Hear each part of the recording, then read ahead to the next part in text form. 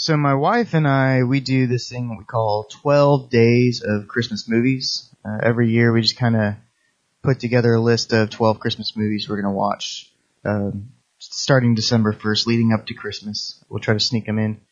And I just realized, man, Tim Allen is in a lot of freaking Christmas movies. He really is. Matter of fact, my family's out in the living room watching one right now. They're watching Christmas with the Cranks, right? Yes.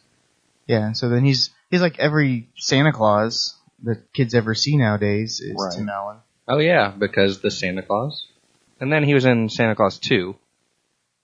Right. I mean, was he in obviously- Santa Claus 3? I don't know. I He may have made a cameo. rarely ever watch Santa Claus 3. Yeah, I didn't even really know there was a Santa Claus 3 until you just reminded me there was. It wasn't that good. It never gets played on regular TV. So we watched a lot of Home Alone this year. We watched Home Alone 1 and Home Alone 2. By far one of the best Christmas movies of all time. Jingle All the Way, we watched that movie. I don't remember that one, I guess. If you go into it with low expectations, it's pretty funny. So, did you get what you wanted for Christmas, Dusty? Well, my wife and I, we just, we do stocking stuffers. We don't buy big gifts. And so I did. I mean, she gave me a wallet, which is, she's been trying to get me to get a new wallet for a while. So scored on that. I got an Iowa Hawkeyes beanie. Got a game coming up against Stanford for whatever, the Rose Bowl, I think. And Rose then, Bowl, huh? Dang. yeah. And, let's see, what else did I get? I got some cologne, because I'm out of cologne. And I rarely ever wear cologne, so it'll probably last me about 4 years. And, what else did I get? Oh, I got some Butterfingers. Like candy. Yummy. Actually, I don't really like Butterfingers, but That yummy made me very uncomfortable. Where's my rape whistle, just in case? I think Isabel stole it. Sorry. She was running around the yard yesterday just blowing her whistle. So what did you get, Andrew? Got some, I know you got a record player, because your dad asked me where to go buy record players. Yes, I got the record player. Let's see, what else did I get? I got a outing for 3 to Southern Hills Golf Club. So I'm one. You may not be. Didn't make the list. I have a long list, but I can only take it. I mean, I'm one. Oh. And then, Oh yeah, you're one. and so, yeah, because we have to go What with, if you just give it to your friends and we can all go? no, I'm not that nice. Because we have to go with a member, a Southern Hills Golf Club member, so that's our 4. That's cheap. But it's a professional, and so he's going to teach us how to golf. Gotcha. And Dad is going. I know that for sure. And I've thought about Jordan. Then I also So did your thought dad about my get you this brother-in-law. gift? No, Lisa got it for me. Oh, okay. I was gonna say, man, if your dad got you the gift just so you would take him golfing, that's pretty awesome. That would be pretty awesome. But no. Let's see, what else did I get? I got some slippers. I got a new North Face jacket that's reversible. It's pretty sweet. I didn't get the thing I wanted though. What was that? A Kimber 1911. A What? sweet gun. Oh, a gun. Okay. I was like, you're gonna have to keep going because I do not know what you're talking about. Okay, a sweet gun. That's fantastic. Yeah, that was the one thing I've been trying to get that gun for like 2 years now. So you went to Afghanistan, Right. and okay, so I went to a Christmas party. Yeah. Well, it was like a Christmas service, wasn't a party. And I have a friend in our house church or a small group or life group or cell group or whatever your church wants to call it. And we went to the service together, and as we were walking out, he started, his PTSD started acting up, and I guess they had to sit in the parking lot for about 20 minutes before they could start driving home just so he could calm down. How does guns not affect you? Like, wouldn't you like bang bang, oh crap, I'm in Afghanistan, I'm gonna go murder people now because I'm in a war zone? No, not really. And it's mainly because I'm expecting it. I was very kinetic over there, meaning we got in a lot of gunfights, and so I shot at a lot, and I shot back a lot, but guns don't bother my PTSD. Lisa can tell you all about it. If anybody has questions, just ask her about it. But I think it's because when I'm shooting, or if I'm around it, I know it's coming, And so it's not really something that bothers me. Right. Now, it does flare up kind of, I know who you're talking about because I deployed with him. Okay. But like in crowded situations, kind of like that situation, yes, it flares up quickly. And that's why I don't go to crowded areas. Like I don't do the Rama light show. Even though I think it's now a drive-through light show from what I heard. Rama? Yeah. No, they have lights as you're driving up. Oh, okay. Well then, either way, I don't go, because I can't control the circumstance or the situation. Mm-hmm. And, I mean, I can still carry, usually everywhere I go. And so I can still kind of control the situation, but not with that many people around. I don't go to the mall, places like that. Okay. I mean, there's different levels of it. Well, and you also play Call of Duty, and so I just thought, that's just so funny. Like, I mess with people. I figured the sounds of Call of Duty would be, some of those that you would trigger. What really triggers, actually, it's kind of weird. The strangest thing that triggers me is the smell of burning trash. And that's because over there we have open air trash pits, or burn pits, where we throw all of our trash to be burned, obviously. Mm-hmm. And so it's a constant burning smell in the air. And so what was it? I was running on, here in town on the trails over on the other side of the river, on your side of the river. Okay. And I smelled burning trash and I kind of went into fetal position. That was weird. Dang. And it just happened. Not anything I could control. It was so weird. And then let's see. Fireworks. I stay away from large fireworks shows because those actually sound like bombs.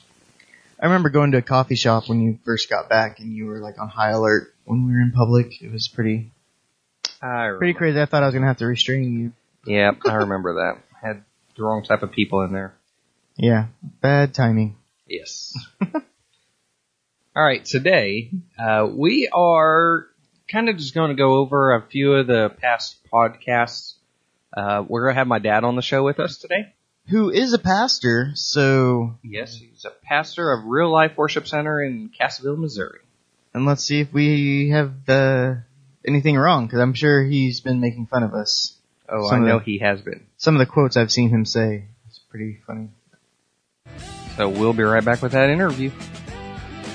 Dad! Come here, Dad!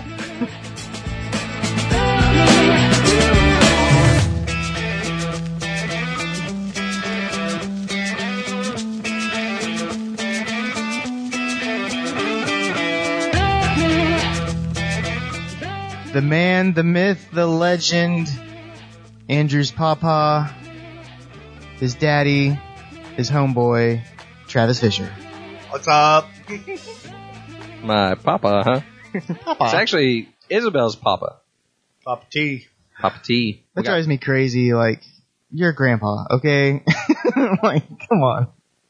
Everybody that names him like Mimi, Mama, Moo Moo, I'm like, my grandma, my mom and dad are going to be pee pee and poo poo for my son. Like, come on. This is getting ridiculous. I've never heard your son call them that. Well, no. He when I say poo poo, he kind of giggles like, oh my gosh, you're in trouble. You said poo poo. All right. So as Dusty said, my dad is in the studio with us. Okay. Really, it's my office / man cave. Not really a studio. And it's yet to really be a full-fledged man cave. We're getting there, Andrew. Getting close. If somebody wants to buy me a kegerator. There's bullets in here. It classifies as a man cave. That's true. Yep, there are. But no guns in here yet. Good, because I'm the guy that, I don't have guns, because I'm the guy that would actually shoot myself in the foot or something stupid, so. Yeah, we could see that. Yeah, I do a lot of stupid things, so that'd be one of them. We've done a lot of those stupid things together, so believe it. Well, Travis was our youth pastor our junior and senior year. Is that right? I believe so. I've kind of tried to block that out. Well, I thought it was pretty cool. Like, kind of explain a little bit what got you into ministry, I guess. Because you weren't from that kind of background, right? You were more of like a... Right. Yeah. Nobody else would do it. That's pretty much how it went. Pretty much it. I was a deacon, and we needed a youth pastor. So they asked me to be on a search committee, and we started going out looking for different youth ministers, and every single one of them was an idiot. It sucked. Yeah. So they looked at me and said, "You do it." I was like, "Oh, okay." And they said, "But we're not going to pay you." Well, that church was also a church. They put an ad in a newspaper, right? So we got like the weirdest people wanting to be a youth pastor for the first time ever in their lives. Yeah. And they didn't even go to church anywhere. Like, it was so awkward. I just remembered one youth minister coming and playing games and giving ice cream, and his wife bending over and showing her. Yeah. So I said, "Yeah, we." That's could probably do my better than favorite. that." Yeah. I remember that. And not to say I was any better, because I was clueless. All I knew how to do was just hang out with students. But the preaching deal was, yeah. Hey, did you listen to, I think it was the episode of the sermon? We talked about one of our favorite sermons was your first one. Yeah, I just kind of regurgitated stuff. I don't quite do that now. I actually do my own. But I just knew of guys that were doing it, and if I could do it anywhere close to what they did, and I didn't, that would be cool. But yeah, I winged it for a while. Yeah, they didn't turn bright red and almost pass out. Yeah, you got to breathe. I learned to breathe now. So, well, that was one of the things on that podcast I think I was talking about was just how your strength wasn't preaching. I don't know what it is now. You know, I don't listen to your sermons, but I've got better. You gotten better. Well, I hope. But the whole point is that, you know, being with the kids and stuff, that's the most important part of youth ministry, is being able to relate in their life situations and right. You got 365, 24, whatever, you know, and full-time job and constantly with people, and then you're graded on what you do 30 minutes a week. Exactly. And that's the standard. That's just silly to me. Has anything else in the podcast stuck out to you? I know you and I have had a lot of off-the-record conversations, and I'm not going to bring some of those up. Well, what did you say our podcast name should be? Well, I agree with what you said earlier. Two idiots in a Bible Belt. You know, that would be cool. But no, you guys do a great job at bringing about debate and just raising questions. And the comical value, I give it about 8, 8.5, maybe 9. Oh, yeah, Ooh. Tim Allen. You know, as far as, there we go. We are a B comedian right now. As far as, you know, as far as the topic point, yeah, we're going to hit about a C- right there. And, It's still passing. That's just good for Dusty because, you know, that's good for him. You know, a little lazy, but hey, you know, but it's made me look at some things and go back and reread the book. I read this book about 4 or 5 years ago, and I actually went and it's easy to read, guys. I read it in 2 days. So. Why is it taking us forever? I agree. It is easy to read, and I do read it. Somebody else on the show may not. It's just, you know, Call of Duty just came out. I'm doing pretty good at my fantasy stuff right now, and it's taking. Hey, and my that's no business excuse. has just been like crazy. I play the crud out of Call of Duty, more than you, because I know I'm always online and you're not. I also had 2 fantasy leagues going, and I was in school full time with finals, and I still read. No excuses, Dusty. You have the audio version. That helps. Yeah, that does help a little. I did put an email into little Frankie. Did you? And basically the response, it wasn't from Frankie, it was from somebody else, but it was, we've written 20 more books since then. Let's focus on those books. Not this one. What did you So say? they're not real proud of this book. I just said, hey, we're doing a discussion on your book. We started a podcast and just want to know if you had some insight maybe on what we're interpreting as opposed to what you're writing and what you're meaning. Gotcha. And Frankie, your good old pal Frankie didn't want to. I mean, Frankie didn't even respond. He sent his peon to respond.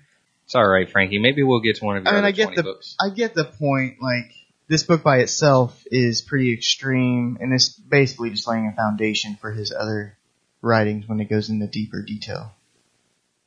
I don't know, but that's one thing I've noticed about this book, Travis, is it's pretty extreme. Like, okay, we're over here sometimes on some issues, but then he's way over here. And I think there's a middle ground somewhere that.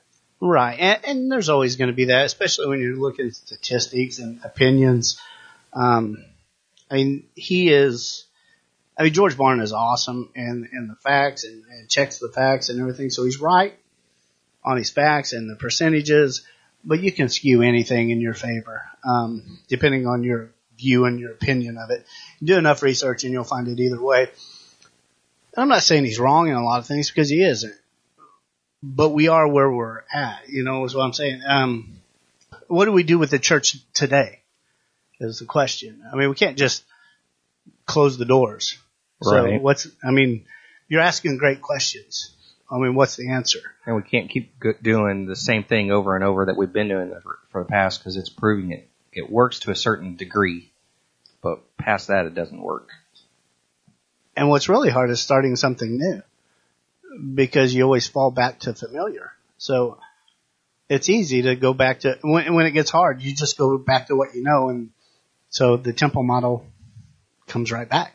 Right, and we've experienced that with a church plant. We started a church plant with the idea of it not having the temple model, and then, that it's, people started coming to the new thing that we were doing on a Sunday service, and so then that became, all right, we're gonna ride this wave, and we just go back to exactly the same and model. We're going through a lot of the same issues, not growing pains, but the same issues that you guys are going through. We started a year earlier than you guys did, but we're in the country, not really in the country, but we're Redneckville down there. Yeah. Don't nowhere. Yeah, it's hard to grow not a contemporary but a modern style church in the middle of where you're at, right? The Bible Belt, the Bible, which we know is not Iowa. Close. So talking about the temple style church, Dad, your church is not an ordinary building per se. Like, for example, First Baptist, where we went to. Yeah, we have cobwebs. We have kind of a warehouse, and so we're constantly cleaning cobwebs. That's our main issue. We're not worried about the stained glass as much as we are making sure there's enough fog in the building that the lights show up. Does that hinder attendance or help? Does that? It hinders attendance if we're looking at church people. Okay. But our mindset was not to become exactly what everything else is. Andy Stanley always says it this way: if you want to reach people nobody's reaching, you have to do things nobody's doing. And we've got a long list of things never to do again. That we've tried in that, and we've been on the edge, and we have failed miserably, but there's a lot of things that we will definitely try again and do again, but that doesn't mean we do them over and over and over.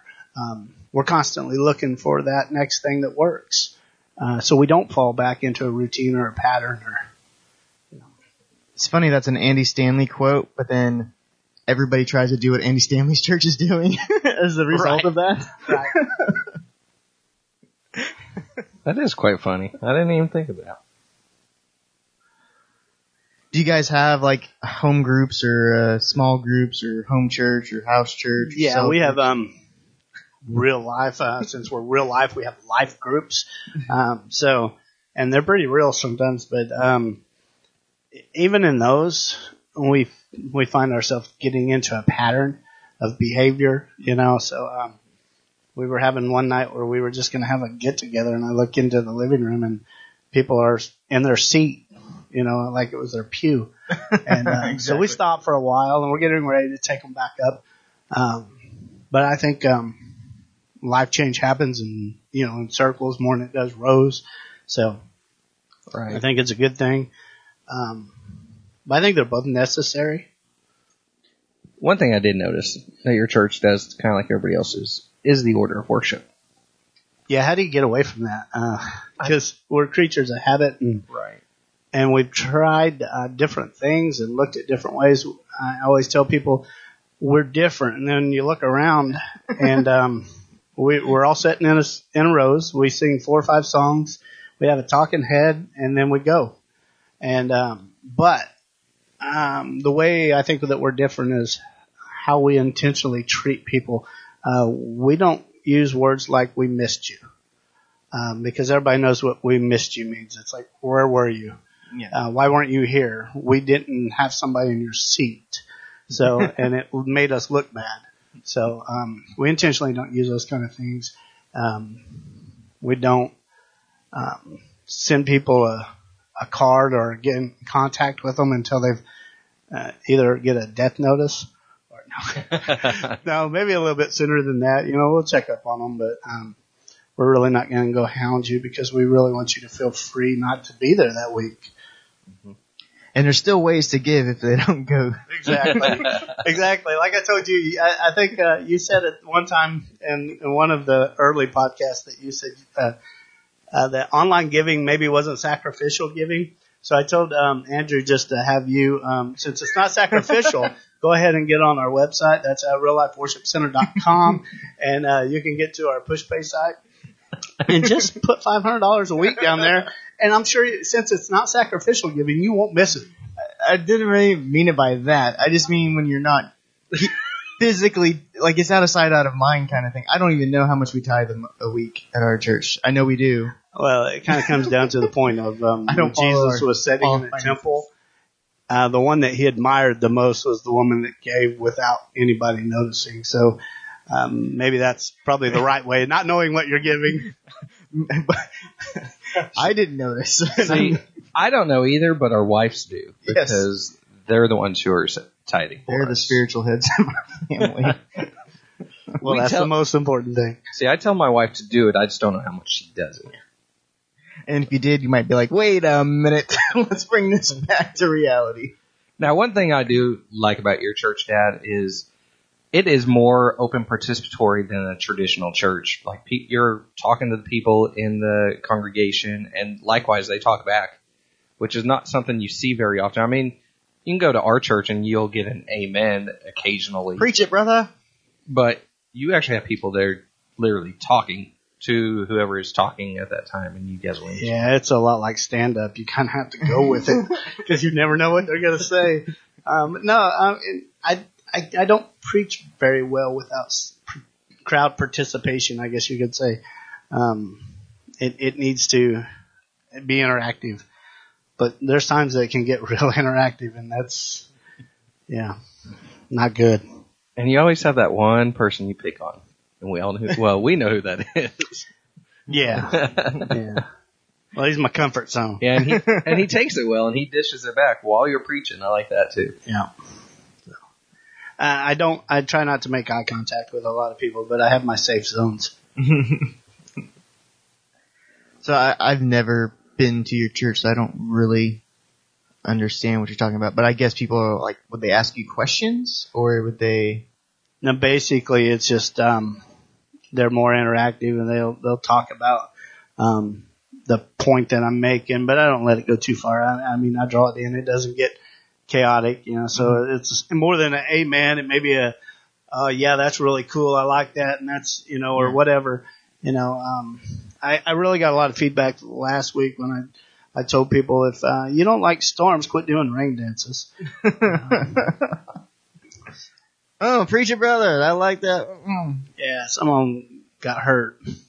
See, I think last time I was there, you actually didn't preach. You had another guy in your church preach.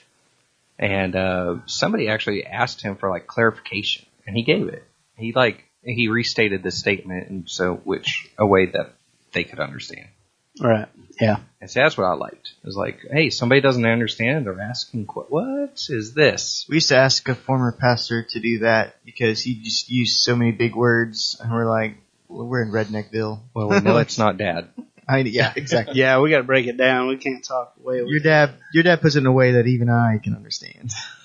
Not that I don't know those words, I just choose not to use them. I just don't like blank stares. Just saying, if Dusty understands it, Dad, you've accomplished something. So chapter 5 is about the pastor and the role of the pastor, and he had a huge statement. Let me see if I can find it. It was very extreme. this chapter. Yeah, you guys almost lost me on this chapter, but then at the end where you kind of talked about me, you kind of pulled me back into it. So you went from like a D to an A. I ranted too much on this chapter, and I think I was misunderstood a lot, and so I was trying to be understood, and Andrew likes to debate, and so he twists my words. Anyways, it says the pastor, the obstacle to every member functioning. What's your opinion on that? Well, it depends on what you're talking about functioning. As far as in the service part, or because the service part really needs to be an educated voice that's speaking from, with knowledge, right, that the interpretation's correct, and he knows what he's talking about instead of just somebody with an opinion. But man, you really have to. The pastor has to have his spot and his things that he does. But in so many churches, everything's in his box. Right. And he's just keeps overloaded. A lot of people from one. It keeps the pastor from doing what he needs to do. My job isn't to change the toilet paper, or to even to worry about the fact that there's no toilet paper there. But there's people that have a servant heart. There's people that have all kinds of different spiritual gifts. We need to really figure out where they're at and plug them in those situations and allow them to not just help, but take over those areas. So, I don't know if that's what you're really talking about in those situations, but. Well, I think one of the things he was talking about was some people are called to preach or called to speak, and yet the pastor is 90% of the time the main communicator on stage, and he's the MC of the service. He's right. The CEO. The guy that's up at the head all the time. That's the guy that's going to get the attention. That's the guy that when people want to pray, when people want to talk, we have a prayer time during our worship service where I have two guys up front, and if you want to come up and pray, you can come up and pray with either one of those guys. I intentionally stay out of that because it allows people to see, hey, I don't have to just pray with the pastor. Mm-hmm. But it does. A lot of times when you're trying to figure out who to talk to, even if a church has, say, a counseling pastor or a teaching pastor or whatever, the situation would be, or a youth pastor even, a lot of times, if it's a student, they don't want to talk to the senior pastor, and if it's an adult, they don't want to talk to the youth pastor because whatever, they're not qualified or something. But we need to really put people in those situations where it's the church, the ecclesia, the body of believers. I don't believe they're all equal as far as what their gifts are, and as far as not the word equal, but there's different roles, right? And really, by me saying equal goes right back to that pastor. That I'm higher, and you got that hierarchy, but it's not that. There's just different roles that need to be played. Many different, and I can attest to that, but I don't really do much more. I kind of dropped out of all my roles. Well, see, and that's why the pastor gets kind of stuck with a lot of them, because everybody's lazy. It's true. We need to be doing our part and helping relieve some of that workload off the pastor. Well, I think Andrew has a little bit of bitterness that kind of comes off with some of the stuff he's been put in, the situations he's gone through. But I think it's more in a little bit. But no, okay, and there's some churches that you put so much on one or two people that they just get burnt out. Yeah. So it needs to be spread out. A healthy church needs to have everybody in the church involved in something, doing something, having a role. They need to have ownership in it because they're the ones paying for it. It needs to be every member functioning in the church, right? Which, according to this book, the pastor is a hindrance to every member functioning. Well, and I understand where they're coming from. Where in part of what you said, Travis, with the laziness is instead of me trying to help somebody go through a situation, I point them towards the pastor, because now he's not just the pastor, the CEO, the main communicator. He is now the main counselor at our church. And so, though we have the same, we can pray to God. We don't need, we have that relationship where we don't need to go through a pastor to get our prayers heard, our guidance from the Bible and stuff. But I don't know, sometimes we just pass that on as, I think, laziness as far as our walk. In my walk, personally, I see that a lot with salvation. We'll take you to the pastor. Yeah. It's like, right. Why? What if they die on the way to meet the pastor? Well, and I think that's one of the reasons why dropping the Sunday church model and going to house church model would fail, because we're so used to just bringing them somewhere else, to somebody else to lead them to Christ. And if we bring them to our own houses, then that's on us. So you're going to have a lot of qualified people in those positions. So, right, because how many do you have in your house church, Dusty? We have 8, I think. 8. That's about what we have in our house church. And going just off 8, and we have, I don't know how many in our church. That would be about 30 different house churches. So you would need 30 different people qualified to interpret the Bible. So to interpret the Bible? To interpret appropriate. To interpret correctly. Well, if you're looking for one person to have the answers, then yes. But what if it was, the beginning of the book talked about, was it Socrates? It's important to be asked, to ask questions. It is, but if you don't have anybody there with the correct answer or to guide you, maybe. Yeah, I get that. It's going to go way in the opposite direction of what it's intended to be. And if there's, there's 8 in your, approximately 8 in yours, approximately 8 in mine. In a 250 person church, that's 30 house churches. So you're going to need 30 people, one per house church at least, that kind of has an idea of what the Bible is trying to interpret. Right. Otherwise, they might think that, Muslims and Christianity are the same. Oh my goodness. Oh yeah. I had one lady when we first started our church. Our thought is that we allow everybody into our church. Bring everything that you have, whatever you believe, whatever you've done. Everybody's welcome, and that's the motto that we kind of go by. That we're all just real people on real journeys doing real life, and so bring your junk in. And I had one lady, some guy came in, and we had a coffee house, and he came in and he was talking to her, and she said, he asked kind of basically what we believed. I don't matter what you believe. You can just come here, whether you're Muslim, whether you're Mormon, whether you're, whatever it was. And she just rattled off about 10 different things. They're all the same to us. And I just kind of looked at her and said, we really need to have a big discussion. So, it was interesting. We've kind of touched on the house church a little bit. But with what you said, with 250 members, right. Basically you have 30. Kind of what you guys were talking about in the beginning, that I was driving and I was trying to do math and I was laughing and, I was yelling a couple of times and, just yelling at the radio. Well, because, well, here's the deal. Between both of you, and I won't say any names, Dusty, I get the sense that he didn't like the idea. Well, neither one of you guys like the idea. I won't just nail Dusty. But you guys don't like the idea of the fact that there's a church on every corner. But you also don't like the idea of a megachurch kind of idea. So no, that was more Dusty. I like the megachurch. If there's no... I just went to church on the move for Christmas service. Right. But what you guys said, though, was that, okay, if there's not a church on every corner, then you want them all to work together, so that would create a megachurch.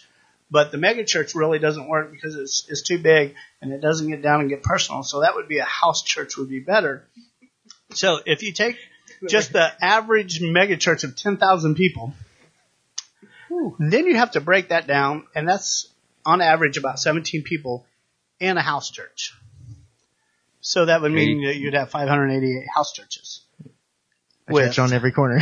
Yeah, with 588 people that need to be trained to give the right interpretation of Scripture, 588 bathroom issues, 588 child care issues, 588 youth issues because I don't want to go with mom to church, You know, so, and then you have 588 parking issues, and then if you grow, now you got to, what the early church did is you guys said that they just sold stuff and built on. Right. They would tear down walls. So after you grow enough and tear down walls, then you have building code issues.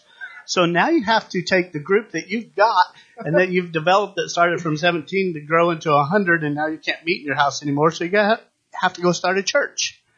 So now you have 588 churches that grew like that. Now you have 588 new churches on every corner that used to be one mega church. And now we have 588 mega churches. Woohoo! Now that's one way to grow the gospel, though. But I understand where you're coming from. Jesus came to abolish the temple model. And because of we just don't know how to do anything else, sometimes that's what we go back to. It's just been repeated over history that every time we get away from the temple model, something happens and we go back to it. But I think that you're on the right track. Something needs to change in the church of today. And this it gets the question out there, what do we do? So I love making fun of you guys, but you're asking the right questions. And that's all we're here for, is to ask questions, because I don't think this is how Jesus intended church to be. So that's all we're doing. We're asking questions. Hopefully we get people participating, which we have. Well, and I've been in church long enough that you hear the cycles of sermons. I've been on the inside long enough of a church staff to know the strategies that you do, and it's just like there's gotta be more. I've had there's so many people that I've been friends with quotes in church, and yet I never see them anymore. And it's like, man, there's gotta be more to this community. Well, it's like about 5 years. Well, it's been longer than 5 years now. About 10 years, I guess it was. In our youth ministry, I know I'm getting old in a hurry. I asked the youth in our church. Well, I didn't ask them anything. I really told them this. I said, in 5 years, if we're still doing church this way, I'm going to go do something else. It's going to be for God, but I'm going to do something else. And I did. I went and did something else. I'm kind of still doing the same thing the same way, but with a different mindset of trying to figure out what the next step is. Mm-hmm. And I get a lot of people that come into our church and say, hey, we've done youth ministry this way and we've done church this way. Why don't we do it that way? And it's like, yeah, that's great. It works for some people that way. And if you like that, there's about 50 churches around here that you could go to, but we're not going to do that. And they just kind of look at me like, why?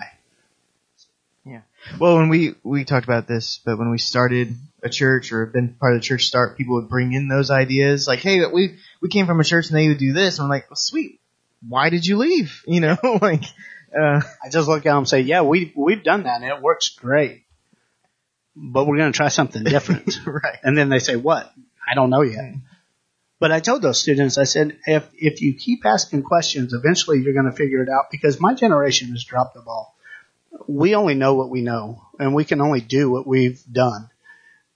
But I told them, I said, if you keep asking the question, eventually a generation is going to figure it out.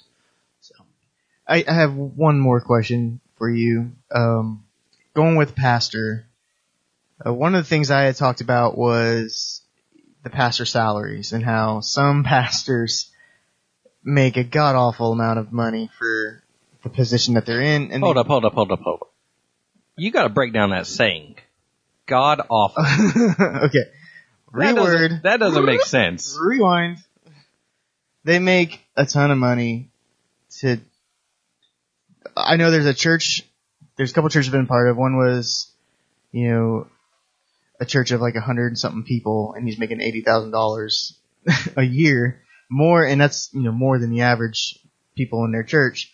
There's a church in Tulsa that makes, it's over $100,000. He makes, I think it was $20,000 a year less than the pastor of the Hillsong Church.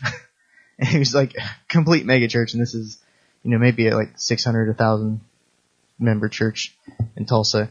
So it's just, to me, like I see there's just a lot of I'm okay with pastors getting paid. I think I came off wrong on that, but just how much, like, it's like a career move almost for, to make more money. Like, I have a good friend named Brad. I think you might know him. He said, God's everywhere. Go where the money is. Exactly. And I think that is a standard for some people in their lives. He's also the guy that said premarital sex was okay as long as you kept one foot on the floor.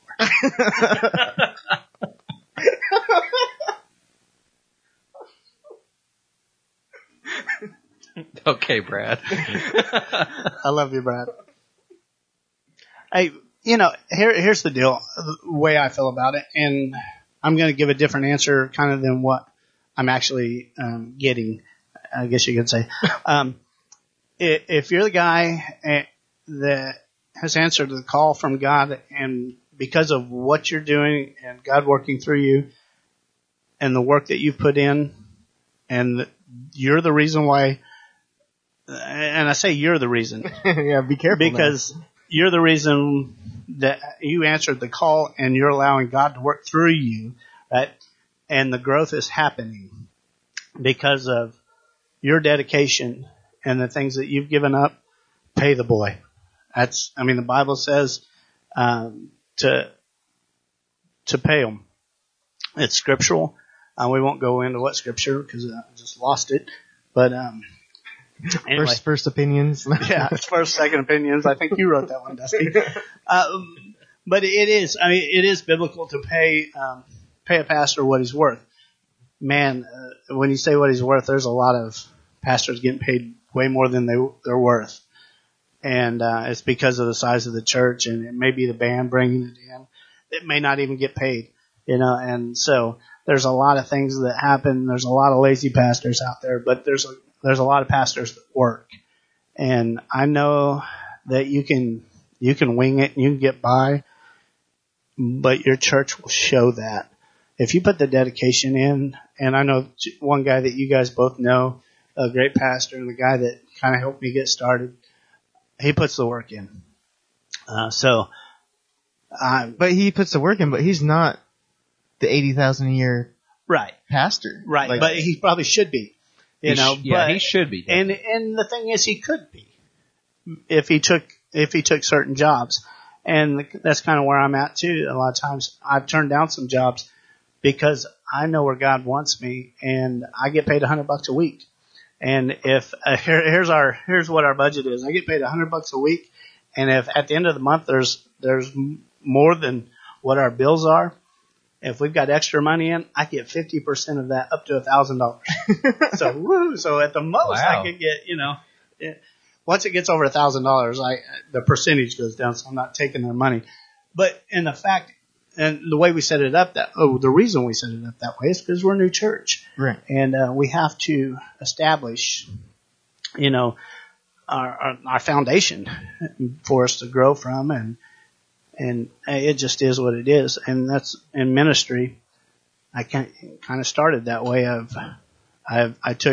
left a job that was making a lot of money and went into a career that didn't make a lot of money. But I have a wife that is a teacher, and everybody knows teachers make great money. So she supports me and my 4 boys. One of them's moved out now.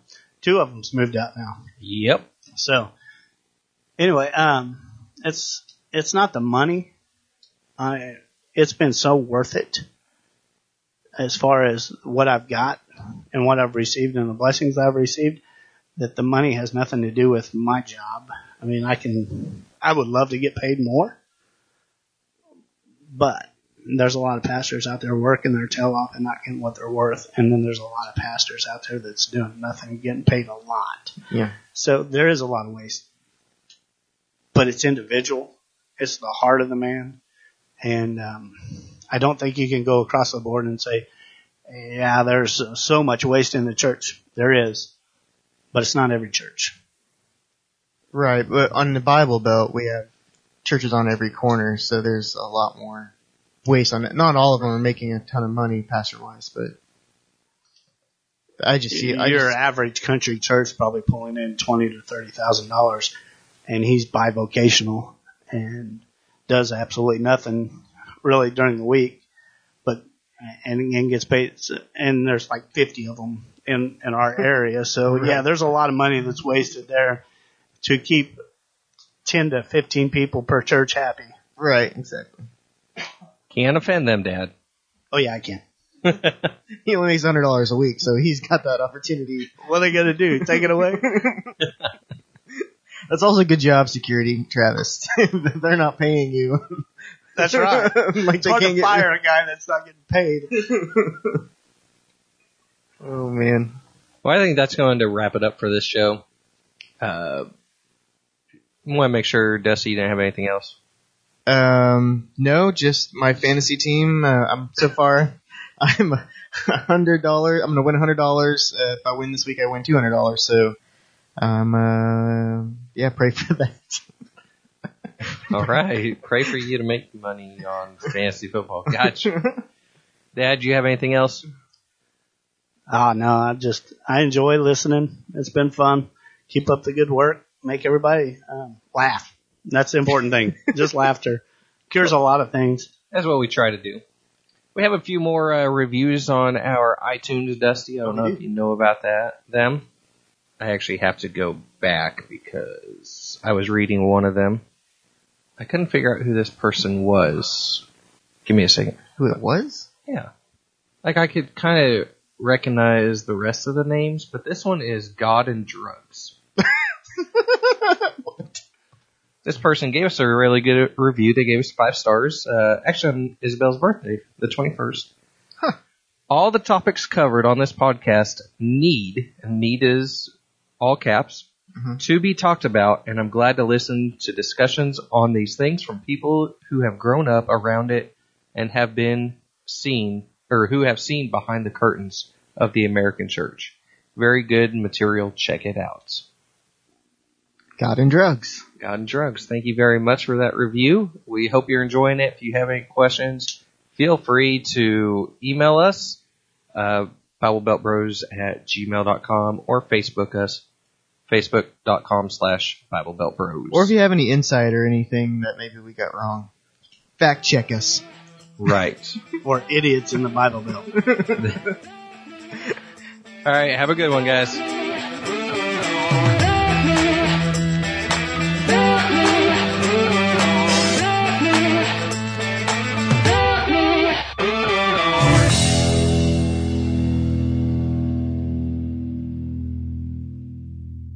Two bros in the Bible Belt.